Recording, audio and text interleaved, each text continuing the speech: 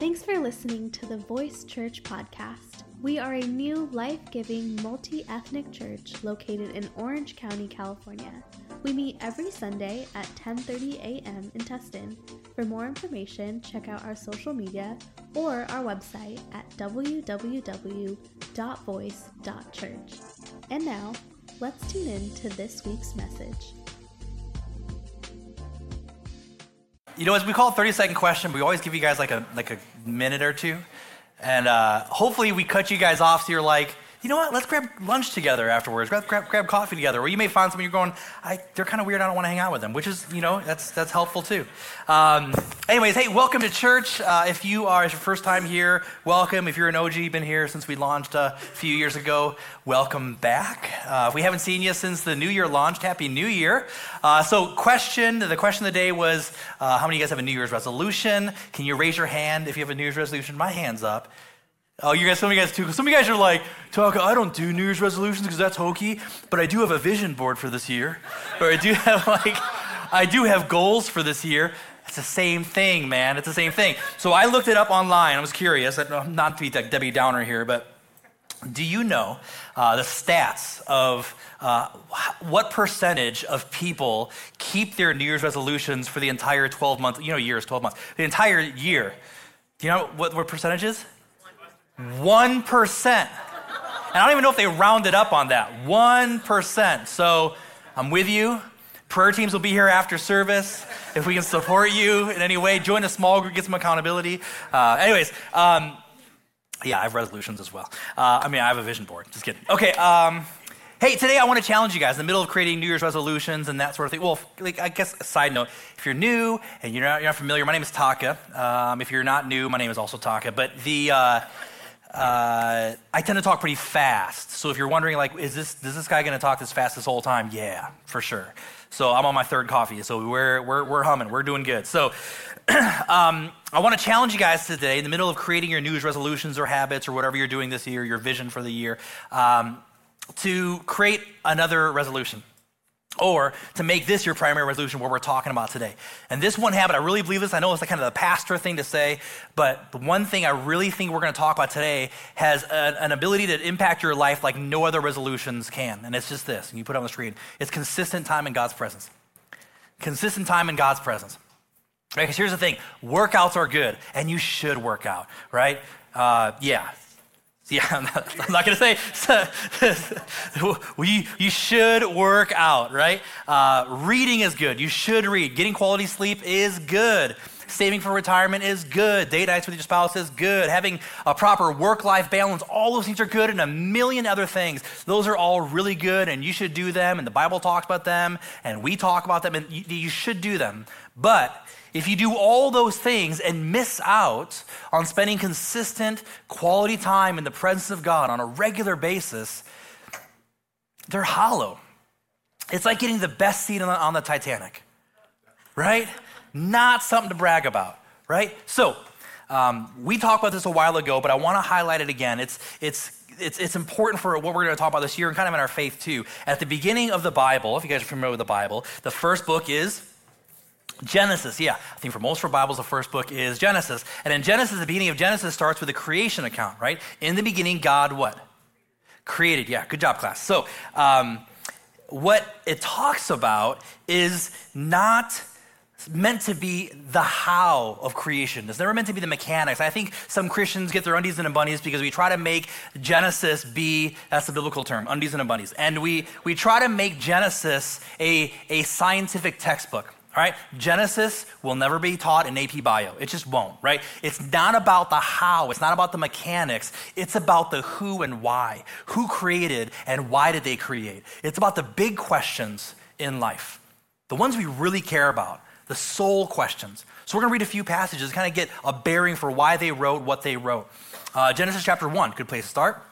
It says this, "Then God said, let the land sprout with vegetation, every sort of seed-bearing plant." And all the potheads said amen, right? So, just kidding. You're like, is it okay to laugh at that? It is okay. It's okay. Because they do say amen. All right, but God spoke to the land and said, land, produce land stuff, right? Vegetation, and like gross stuff like cilantro and, all this. Some guys are like, I'm going to leave the church right now. That's okay. But let the lamp, why? Because if you take the plant out of the ground, you take a orange tree and you suspend it in the air, that's not its source. It's meant to be in the ground. You put it in the air, it's going to die. Eventually, it'll die, right? Because when God created, he spoke to the source to create the thing. Let's continue on. Verse 20, it says, then God said, let the waters swarm with fish, another life. So God spoke to the source of fish to create the thing. Why is that important? You take a fish, go get a cod, and you take them and if I just was like really messed up and I just put like a salmon on the stage and it's just flopping around, right? It'll eventually die. Why? Because it's not meant to be here, right? It's meant to be on a sushi roll. Just kidding. It's not meant to be here. It's meant to be in the water. Why? Because the water is its source, right? Now, continue on. It says, then God said in verse 24, he says, let the earth produce every sort of animal. Continues, the same pattern is continuing here. Let the earth produce every sort of animal. Same thing in the converse. If we take a cow and we put it in the ocean, it's not going to thrive, right? It's going to go bleep and bye-bye cow, right?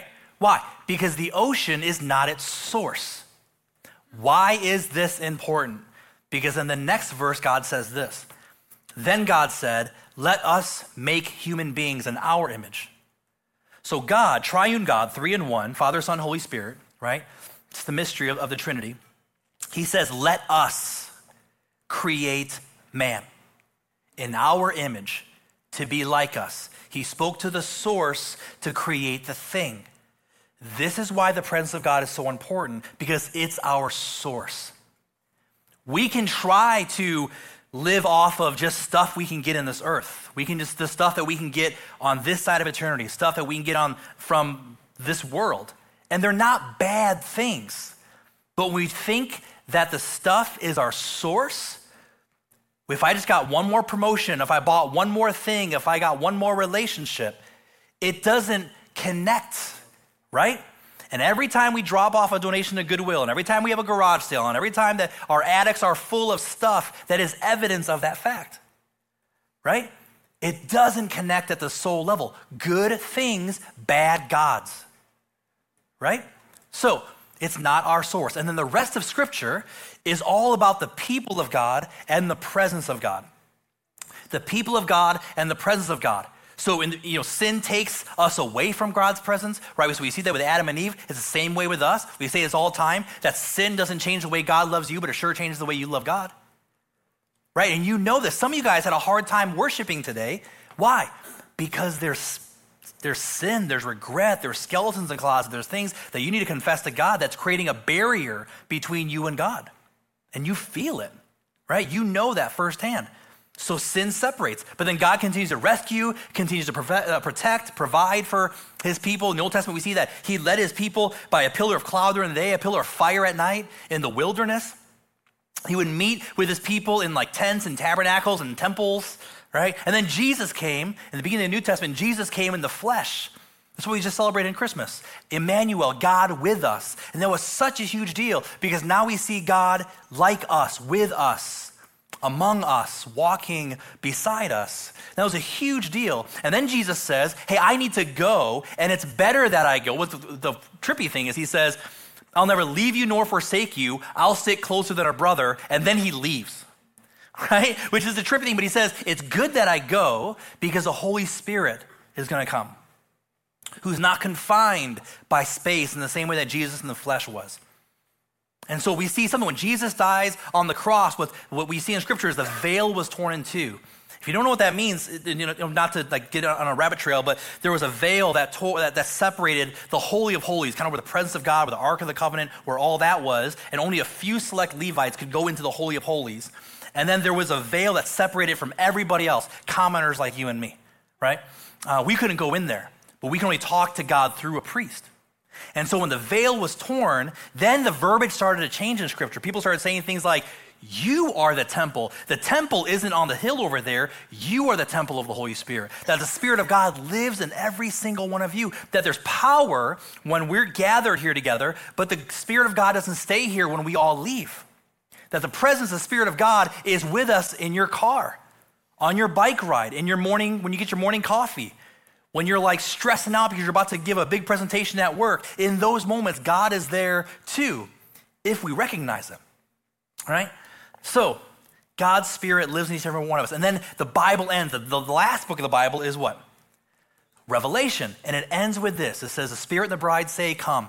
Let anyone who hears this say, come. Let everyone who is thirsty come. Let anyone who desires drink freely from the water of life. He who is the faithful witness to all these things says, yes, I'm coming soon, which is Jesus. And then we say back, amen, come Lord Jesus. May the grace of the Lord Jesus be with God's holy people. And they lived happily forever. And I ended that part. But essentially it's, we live in God's presence forever. Starts with presence. It ends with presence. There's a Franciscan priest named Richard Rohr, and he puts it this way. He says, the only consistent pattern I can find is that all the books of the Bible seem to agree that somehow God is with us and we are not alone. That all the books of the Bible agree on this one thing, that God is with us somehow. We don't understand, it's a mystery. But God is with us somehow. The Spirit of God is here. I can't explain it. I don't have like a Ghostbuster detector to go, oh, the Spirit of God is actually more concentrated. But somehow the Spirit of God is with us. I don't know how it works, but he's here. And he lives with, and we are not alone. So one of the big ideas of the Bible is this one word, presence. Presence. Not a theology. You guys know what the omnis are? So like omnipresent, omnipowerful, omniscient. Should be omniscient. But God is omnipowerful. He can do all things. God is omniscient. He knows all things. God is omnipresent. He is everywhere at once. So this is more than just a theology of omnipresence. Because theology and doctrine are up here. That's not what we're talking about. We're talking about down here. This is a recognition and awareness of the presence of God. This is a recognition and awareness that the Spirit of God is with you in your car. Not something we just say amen to. But I don't know about you, but there's a few sanctuaries in my life. The car is one of them, right? Where I can be honest. I can yell, I can sing, I can try to rap along to my favorite songs that no one will ever hear, right? It's a special place with me and God, right? It's a sanctuary, right? And you know this, and you know the moments where you're going crazy, you just need to get away somewhere. Sometimes the best sanctuary is your car. You realize that the Spirit of God is there with you in your car. And what this is. This is the idea of presence, is this idea, is this recognition that God, I recognize that you are here. I recognize that you want to engage with me. You want to speak into what's going on in my heart, that you care. You care. This is living with an awareness of the presence of God and living with a reliance on the presence of God. And the more we take time to sit in the presence of God is when things actually change in our lives. So many times we think we can educate ourselves into behavior change. How's that worked out for you? It's never an education problem, right? Like the reason why you may not be in the best shape of your life is not because you don't understand that push-ups are good. It's not an education problem. It's not like you're like, Taco, wait, salads are better for me than calzones? Yes, it's not an education problem, right? There's a heart problem. And really, just like when we talk to people about money or food issues, it's not a education problem. It's a behavior problem, and really it's a heart problem. Spending is a heart problem, right? So when we spend time in the presence of God, here's a few things, and we're going to breeze through these because we can camp on this like a sermon series in itself, but pride becomes humility. When you spend time in the presence of God, it's not that God's like, I'm going to teach you about pride and humility. When you spend time in the presence of God and you really soak and you think about how great he is, how little we are, you can't be arrogant. If I was sitting next to Mike Tyson, I'm not going to be too cocky. You know what I mean? If I was like trying to lift weights and I'm thinking I'm doing pretty good because I'm lifting this or that, and then Terry Crews starts bouncing his pecs next to me, you know what I mean? I'm not going to be too arrogant. Why? No one needs to give me a lesson on humility. Time in Terry's presence will make me humble, right? The more you spend time in the presence of God, there should be humility. Those that spend the most time in church, I don't know why this is. It's too often that the people who have been living for God the longest seem to be some of the most arrogant people I've ever met. I think they've been educated far beyond their level of obedience. They've been educated far beyond their level of presence, sitting in God's presence, right? Knowledge puffs up, right? So pride becomes humility. God, I really got to breathe through these. Anxiety becomes peace. The things that make you anxious because you're trying to control everything and you don't feel like you're enough because you're not enough. You can't control everything. You never can control much of anything. You can barely control yourselves, right? I can barely control myself, let alone anybody else, let alone the economy or the weather or retirement or people or whatever. Like, I can't control all that. And then we're exposed to what's happening halfway around the world. You definitely can't control that. And so there's anxiety. When you realize that, man, I can barely control everything, but I know the one who can. Anchored to that, there's peace that comes. Self-centeredness becomes God-centeredness in the same way that pride becomes humility. We tend to think from the minute we're born, we think the world revolves around us because for those of you guys have little kids, all of us was little kids at one point, we're little kids. The world did revolve around you, right? You pooped, someone else cleaned it up. Like they fed you, they did everything. They canceled work just to take care of you, right? But then at some point, we need to mature and realize it's not about us. And then you spend time in God's presence, you're going, it's really not about us. It's not about us, and we're not even the center of our solar system, and we're not the center of the galaxy, and our galaxy is not the center of the universe, and we are not the center of it's like, it's all about God. It's all about God. Materialism becomes contentment, right? Trying to find hope and anchor and purpose in materialism. More time you spend in God's presence, you realize, I'm good. I have so much to be grateful for. That the blessings aren't out there. The blessings, I'm tripping over blessings in my life. It may not look like the person next to me, but I am so blessed. Contentment. Paul talks about how the fact that godliness with contentment is great gain. Okay, I keep going. Anger becomes forgiveness. When you get ticked off at someone else because they're not doing the thing and why didn't they just do this or because if they just had their crap together, then they would, but then you realize that you're a mess up. When you got to realize that people got to put up with you, you got to realize that all the promises you made to God, God knows you're not going to keep some of them, and he still loves you and spends time with you and forgives you and is patient with you. We want judgment. We want God's wrath for everybody else. We want God's grace for ourselves, right? We want them to be judged for their actions, but God, I want to be judged for my intentions, right? All of a sudden we see that the anger slowly becomes softened into forgiveness. Well, man, I deserve forgiveness, right? Then maybe they do too. Maybe they didn't mean to do that. Maybe they didn't mean to say that or come across that way. Maybe they were just caught up in something just like I have been so many times, and we realize maybe they need forgiveness too. That doesn't come from a book you read. That comes from time in God's presence. A hurried heart becomes full engagement. The more time you spend in God's presence, the more you realize that, man, eternity is long, but this side of eternity is very short. I don't want to rush to the next thing, to the next thing, to the next thing, and realize that I missed everything. When you realize and you take time to really soak in that constantly, you realize that, man, just be here. Be here. The future will always get here. The future has this crazy way of becoming the present. It'll get here every time. So be here. It'll catch up to you. Be here, right? A few things more. Fear-driven hoarding becomes mission-fueled generosity. When you realize that the greatness of God and how short our time is here, we don't have to fear anymore. We don't have to hoard anymore because the economy is always going to do wonky things. The Fed is always going to do wonky things. The politicians are always going to be fear-mongering. News today is all spread around fear, not hope. So you don't have to hoard, but when you have mission-fueled generosity, hate becomes compassion. Last one, apathy becomes purpose.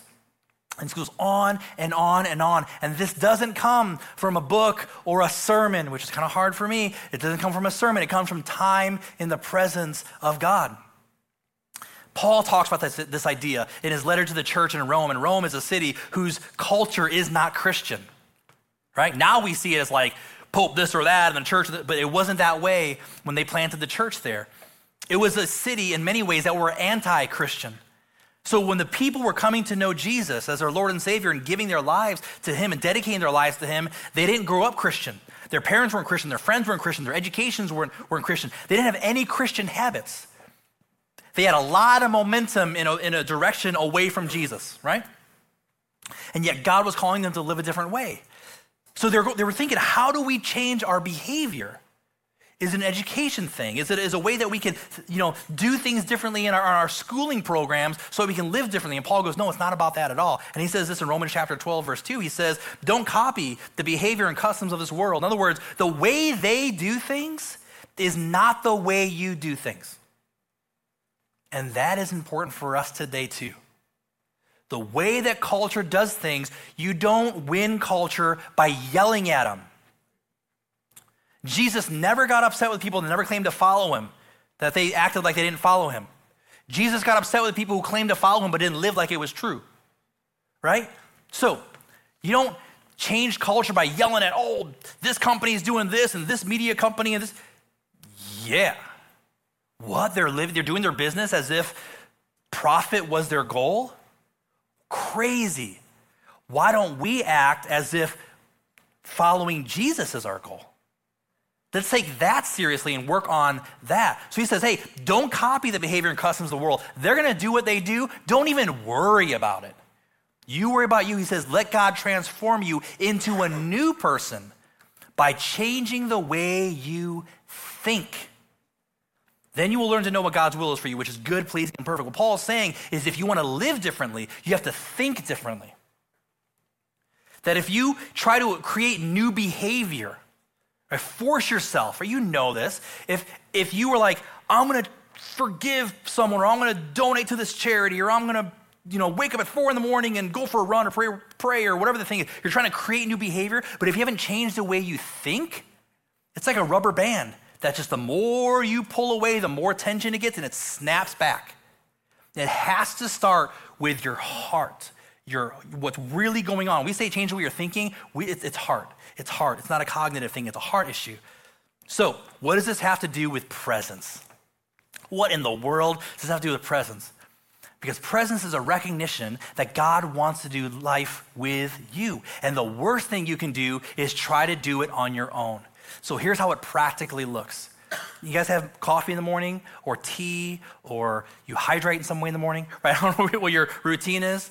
Here's my normal routine if I'm doing it wrong, which I do it more often than I'd like to admit.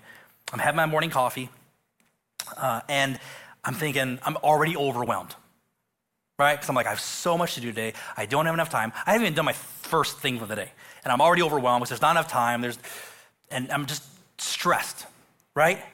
So I'll have a moment of clarity. Okay, put a to-do list. I love to-do lists. Sometimes I'll create to-do lists because I'm right about to say I'm right about to do dishes, I'll put do dishes on my to-do list just so I can cross it off in 30 seconds. You guys like that? Okay, so I create my to-do list, stay focused, Taka. My dad gave me a day timer when I was in 8th grade with a VHS tape, showed me how to use it. So I'm going back to old stuff. Yeah, pray for me. And I'm going through okay, this is how I do things. That's one way to do it. Another way to do it is have your morning coffee, and before you pick up your phone, most of us, a lot of us, our first response is to pick up our phone. Before you pick up your phone, you're going to live, you're going to survive. You can breathe without touching your phone. It's fine. And say, God, I give this day to you. I give this day to you. I don't know what's going to happen, but you do. I give it to you. Here's some things that are at the top of my heart right now. Here's the things that are bothering me. Here's the things that are exciting me.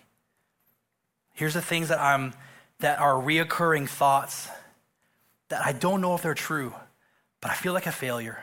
I feel like an imposter. I feel like I'm blowing it in these areas. I'm really excited about these things though. Is that something you want me to pursue? And just put it all, sync up. And then maybe you give it 30 seconds to a minute. This is a muscle you have to build, okay? Because when you first start praying, you'll pray for a minute and be like, I just prayed for every need in the world. I have nothing else to pray for. And the more you build this habit, the more you'll get to a point and you're like, this doesn't make sense. It will. You'll pray for 10, 15 minutes, 30 minutes, an hour, and be like, wow, that time flew by, right? So you just sync up with God. And then if you want to go to the next level, kind of JV level, then you go, okay, God, I'm going to give you 2 minutes. Is there anything? You set a timer. Is there anything that you want to speak to me? And let God guide your heart. Some things you'll see kind of the dial turn down. Some pain, it's not like it goes away, but it's almost like God desaturates it, takes the color out of it.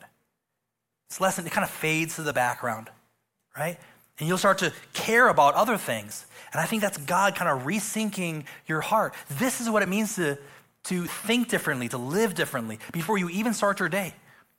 And then you do this throughout the day when you're driving to a meeting, when you're putting a project together, when you're about to walk into a tough conversation with your kid or your spouse or a friend. Maybe when you're going to bed, and that's when, I don't know about you, that's when my thoughts all swirl and I'm thinking about everything from I need to get eggs and to like, what does my life become? And like everything in between, you know? And all those moments, God, I invite you into this moment. Is there anything you want to speak to me? Is there anything that's out of alignment in my heart? Is there anything that you want me to tweak? God wants to be invited to those conversations. He's going to guide you into his way of living. And what he's doing is he's slowly changing not just what you do, he's changing why you do what you do. Does that make sense? Sean Knapp said it. He wrote a bunch of great books, but one of the things, a book I just read from his, he says spirituality is learning to pay attention to the presence of God in everything. Learning to pay attention to the presence of God in everything. And this is not like you start worshiping the tree in your yard. I'm not talking about that, okay? But this is about the fact that God is moving in everything if you notice. And you guys ever gone on a missions trip?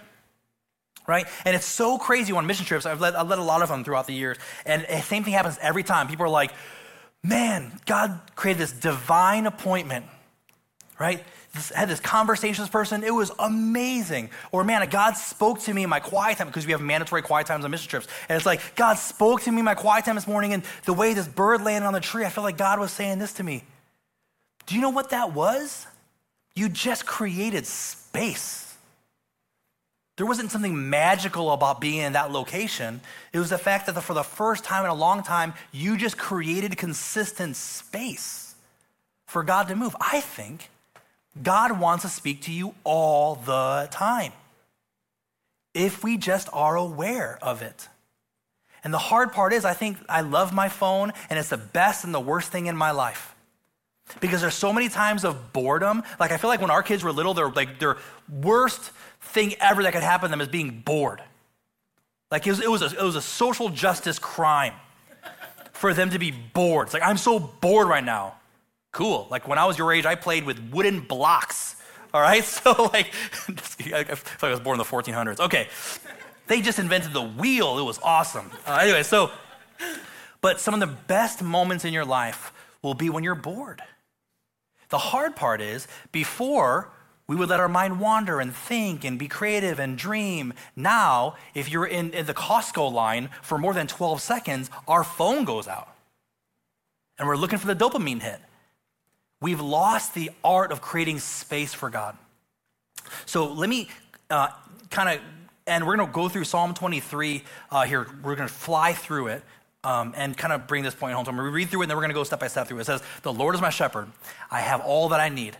He lets me rest in green meadows. He leads me beside peaceful streams. He renews my strength. He guides me along right paths, bringing honor to his name. Even when I walk through the darkest valley, or as Coolio said, to walk through the valley of shadow of death, I will not be afraid, for you are beside me. Your rod and your staff protect and comfort me. You prepare a feast for me in the presence of my enemies. You honor me by anointing my head with oil. My cup overflows with blessings. Surely your goodness and unfailing love will pursue me all the days of my life, and I will live in the house of the Lord forever. So let's step through it real quick. First line, the Lord is my shepherd. I have all that I need. Or you may have heard it said, I shall not want. Right? It's not like you're not allowed to want. It's saying, I don't need anything. I'm good. This is written by David, who was a shepherd and is now a king when he writes this. What he's saying is, man, when I was a shepherd, my sheep didn't have to worry about anything. They didn't want for anything. They weren't getting together going, okay, guys, we got to ration out our food. We didn't figure out who's on guard duty today, right? There weren't any sheep whittling weapons to protect themselves from wild animals. They knew they had no care in the world as long as they stayed close to the shepherd. They'd have shelter, they'd have food, they'd have protection. The only danger happened when they went off on their own. All right, next verse, or next line, he says, he lets me rest in green meadows. He leads me beside peaceful streams. He renews my strength. Other translations, what I memorized it with originally was, he makes me lie down in green pastures, right? Which really spoke to me, because a lot of times God needs to make me rest. Rest is the hardest thing I've had to learn, right? So he makes me slow down. And what this tells me is David is saying, look, man, this good shepherd tells me that the best parts in life, the best stuff of life is found when there's not hurry, when there's not rushing. I want you to think of this practically. I've never heard someone say, I love hanging out with so-and-so. We have the best conversations. They are always in a hurry. They are always super rushed and anxious. I love hanging out with them. Right? Never do. The thing about the people you love spending time with, maybe your grandpa or your old coach, they always make, it's like, do you do stuff? Oh, do you have a job? They were just always present, right? This is what David's saying is like, hey, just chill for a second. Relationships are always built outside of hurry, outside of rushing. What David is saying is, the shepherd tells me that I can be human, that it's not go, go, go, go, go all the time. And when I rest, he renews my strength. For some of us, it's been a long time since our strength was renewed. We wake up just as tired as we went to sleep. And it's like rinse and repeat. Let's do it over again. Some of you guys, you've gone through hell this season. You've gone through loss this season. And you need God to say, stop. Stop. Renew your soul. You're running on fumes. You're running on empty. Yeah, I know you have stuff you got to do. When you die, the world will keep spinning. When you die, the business, the thing you lead, the organization, they'll all keep moving on. They'll take a brief blip to go to your funeral and eat some potato salad, and then they're going to go on. Right? So live as if that is true. Stop. The world doesn't revolve around you. You are not holding the earth together. Renew your soul. Lie down. Chill. Some of us need to go there. Some of us, we need the opposite, because you're like, you do that all the time. Okay, so that's not maybe you. So rest, he says, renew my, next line. He guides me along right paths, bringing honor to his name. So being in the presence of the shepherd, he directs me as long as I'm watching for his guidance, right? He can't guide me if I'm ignoring him. He can't guide me if I'm doing life on my own. I can't like I have, one of the guys that goes to the church, he's like personal trainer, but I can't be like, oh man, he kind of stinks as my personal trainer. And he'd be like, Talk, you haven't been in the gym in a month. Like, yeah, but you kind of suck as my personal trainer. You're not really guiding me much. I know I'm not ever around you, but you're really not helping me, right? But so many of us do that with God. I don't feel God guiding me. He's not helping me. I don't feel his provision or direction. When would he, right? You watch online once a month. You know what I mean? It's like, when would you have no daily habits? If you only ate once a month, you'd probably be dead. You want to be thriving, So when we listen to God, his direction, we find success. It shows others that this is the best way to live. This is why it says that it brings honor to his name. Why? When we live correctly and we flourish, we now have the humility to say it's God, not me. And everyone that knows this was like, obviously it's not you. It has to be God, right? A lot of times, Christians can make dumb decisions financially, can make dumb decisions relationally, can make dumb leadership decisions, and it makes God look stupid. It brings dishonor to his name. There's a lot of people, I'm sure we all know, some of you guys are people like this, that the reason why they're not serving Jesus is because of the behavior of Christians that have brought dishonor to God's name. And they think God is like that because you're like that. They think God's a bigot because you're a bigot. They think God's arrogant because you're arrogant. They think God's unloving because you're acting unloving. But if they just were to encounter God, they see that he's for the opposite of the way you're acting. And the big question is, why are you acting like that? And it probably is because you're not spending any time in God's presence.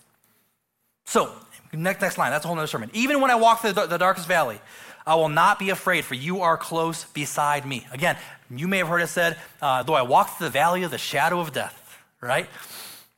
Sorry, all I hear is Coolio. A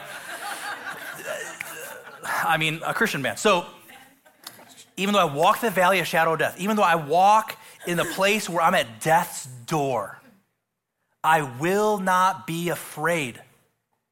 It's like la la la la la. Like no. It's not saying you don't recognize that the enemy's there. It's not recognizing that the pain. It's not saying. It's not faith to say I'm not sick. You're sick right now, but I do believe God can heal you. But it's not anti-faith to say that you're sick. It's not anti-faith to say that you're having a hard time in your relationship right now. It's not anti-faith to say that you made some dumb decisions financially. It's not anti-faith to say you have a sin pattern that is going to ruin your life. That's not anti-faith. It's saying that even though you're at death's door, you don't have to fear that because God is with you. And he's trying to lead you to a different way if you listen. You can't solve every problem. You can't fix everything in your life. You can't be everything that God needs you to be. Let God's peace overwhelm the fear. He's got you, right? So you're not going to be paralyzed by fear. You're like, I probably should be afraid, but I got Mike Tyson with me, so why should I be afraid, right? So, in the next line, your rod and your staff protect and comfort me. A lot of times your rod and staff were disciplinary measures, but not in this context. It was actually saying, hey, the rod and staff are defense items. That I know that if people try to attack me, because people will attack you. Now more than ever. You realize I got off Facebook. I'm still kind of on there, but I'm not. I don't ever go on. I didn't cancel my account or anything, but because I use Facebook Marketplace and like Facebook groups. Anyways, some of you guys are the same way. You're like, I don't post anything, but I am in these like groups around whatever you're into. But the reason why I got off of Facebook, and it's not like you have to get off Facebook if you're spiritual, is because there was so much just vitriol. Van Gogh could post his painting process and there'd be all these people saying, you're an idiot, and here's why. And it's like, why can't you just say, good job? That looks nice. Why does everything, I can post anything. This is a circle and draw a circle, and people will argue with it. And I'm like, what is wrong with you? What is going on in your heart that you feel like you have to create wars everywhere? Why does every word that comes out of your mouth need to be a grenade? And can we talk in real life? So I feel like you'd be a coward in real life, right? And so I got off of that. This is like, look, are people gossiping about you? They probably are. Are people threatening your reputation? They probably are. And if you do anything significant in your life, they will. You may be excited about the promotion you got at the job. I guarantee there are people at your job that aren't excited that you got it. If you're in any sort of leadership position, people are talking behind your back, right? But what this is saying is, look, I don't have to defend myself, right? I need to act rightly. Not saying you can do whatever you want, God's got my back. Saying you follow God's guidance and because you keep your conscience clear before him. But it's saying is, hey, God will protect me and correct me. But God will protect me. I don't need to go up there and respond to every hater. Let God work it out because he knows the truth. Next line, you prepare a feast for me in the presence of my enemies. This is the same idea. If you were hosting a banquet, you were not only responsible for the feeding of your guests, which makes sense, but you're also responsible for the protection of your guests, right? So here, the writer, in this case David, understands that he would be vulnerable to his enemies anywhere else. But as long as he stays close to his host, he's going to be warm, fed, and protected. Even though his enemy's like right there. He's protected. Next line. It says, you honor me by anointing my head with oil. It's a few different takes on this. It is true that the host would rub oil, not like pour oil, but would rub oil on their guests' like forehead, typically, almost like an Ash Wednesday kind of deal. But it was a sign of honor. It also smelled kind of nice and it was soothing because it had spices in it. Oil all throughout Scripture is symbolic of the presence of God, so that has to be in play here. I think as a shepherd, though, I think this is the most logical thing, what David is saying. As a shepherd, there were these flies that would lay eggs on the head of the sheep, like in the fur of the sheep, and then the eggs would hatch with larvae, right? It's kind of gross. It's like Dr. Pimple Popper or something. And the larva would go into the ears and the nose and the eyes of these sheep and then like become flies and hatch and all that kind of weird stuff going on. So it would drive the sheep crazy, as it would you, but they don't have like fingies to try to get this stuff out or, Kaiser to go to for sheep. So a lot of times these sheep would just go bananas and they would just like bang their head against the ground or the rocks to try to shake these things out, and it would hurt them, obviously. And the shepherds found out that when you pour oil on the sheep's head, somehow about it, they can't lay the eggs in there. And I think what a lot of theologians, I kept on reading this kept coming up over and over again, is that the theologians believe that David is talking about how the presence of God protects people's minds. That this kind of the stinking thinking, the bad mind games, the reoccurring thoughts, the imposter syndrome, the lies about identity and who you are, and you're a failure and you can't do this and you'll always be this and everyone hates you and you're alone, and all those things that you know logically aren't true, but they still land in your heart somehow. Like, you know, if you wrote them out, or like, you know what you would tell you if your friend was saying the things you were saying, but they still land for some reason, right? It still affects you for some reason. And he's saying when you spend time in the presence of God, they just aren't able, they still fly over your head, but they aren't able to lay eggs in your hair, right? And the last line, it says, my cup overflows with blessings.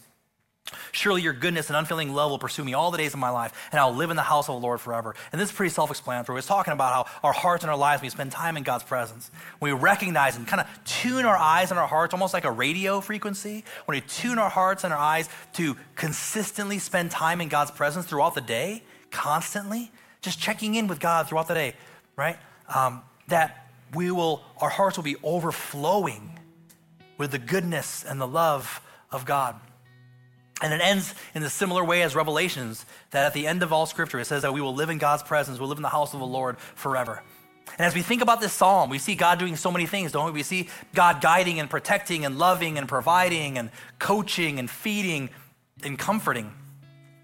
But again, I want to reiterate, all this stuff happens only if the writer stays in his presence. That's it. None of these things could happen if he wandered off on his own. Recently, I came across kind of the anti-Psalm 23, and this writer, anonymous writer, said this is what I think it would look like if God wasn't there. And Psalm 23 was rewritten. It says this, the Lord is not my shepherd. I am in want. Rest evades me. I cannot resist the tyranny of the urgent. My energy is sapped. I am without direction on some aimless path, bringing nothing but dishonor to myself and those around me. Especially when I run through the dark valley of death, I am terror-filled, for I am alone. Your absence leaves me barren and inconsolable. I am famished and surrounded by vultures. I am an unwelcome burr in your saddle, dust kicked from a shoe. My cup is empty. Your love keeps missing me. Day after day, I will live alone in an empty apartment forever. That's the difference the presence of God makes. And some of you guys are like, Taka, that's kind of how I feel right now.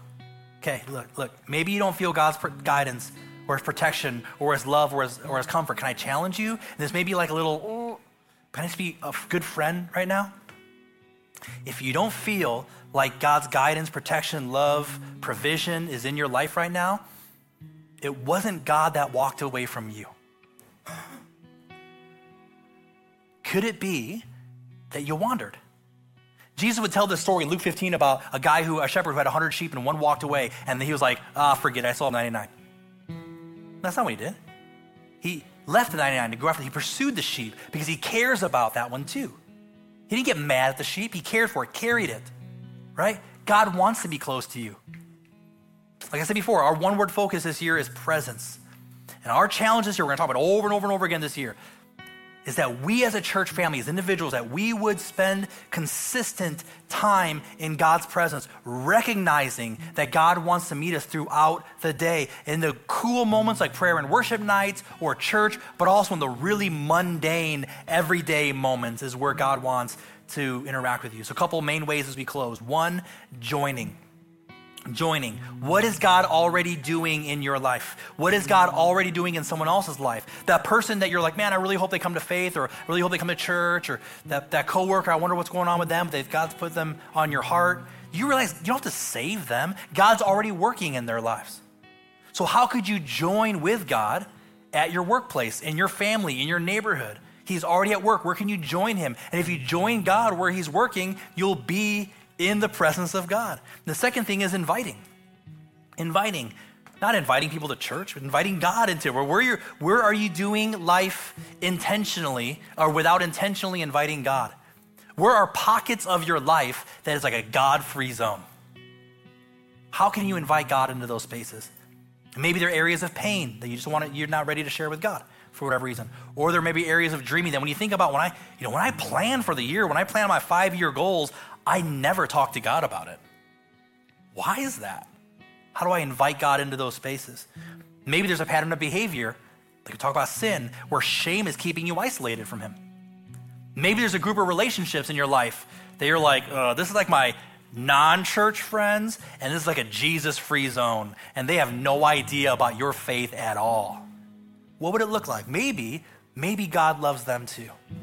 And maybe God wants to work through you to impact them, not in a weird way. I'm not saying next time you go hang out with your friends, you're like, hey guys, turn or burn, okay?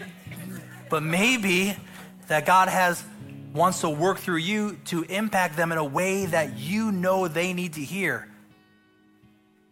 How could you invite God into those spaces? On our webpage, there's a page for, you can just go from the main website and you can link to it. It's just voice.church/presence, I think. And I'll walk through this, but then there's a few books that we'll keep it updated. There's a few books, if you're going, I don't even know where to start. There's a few books that will really walk you through some of the basics of how to do this on a practical level. It's not as complicated as it may come to be, but it could change everything. This year, can we go through this year focused on the presence of God? Saturated, soaked in the presence of God in every area of our lives. Or we can just do another year on your own. Your call. Your call. So let me pray for us, and then we'll sing a couple songs together. God, we just thank you for being so good, so gracious, so kind. We don't want to do life without you, God. We don't. And me included, so many times I do and we do. And we've missed out on so much, and we're just done with that. We're done with that. We need your guidance. We need your comfort. We need your protection. We need your provision. We want to make an impact in this world for you. So help us to do that. In Jesus' name, amen. Amen. Would you stand to your feet? Let's sing this together. Thanks again for tuning in to this week's message at Voice Church. We hope it inspired you to live a life more faithfully for Jesus and to be a voice of hope for your community. We'd love for you to join us in person on a Sunday. And until then, we hope you have a beautiful week.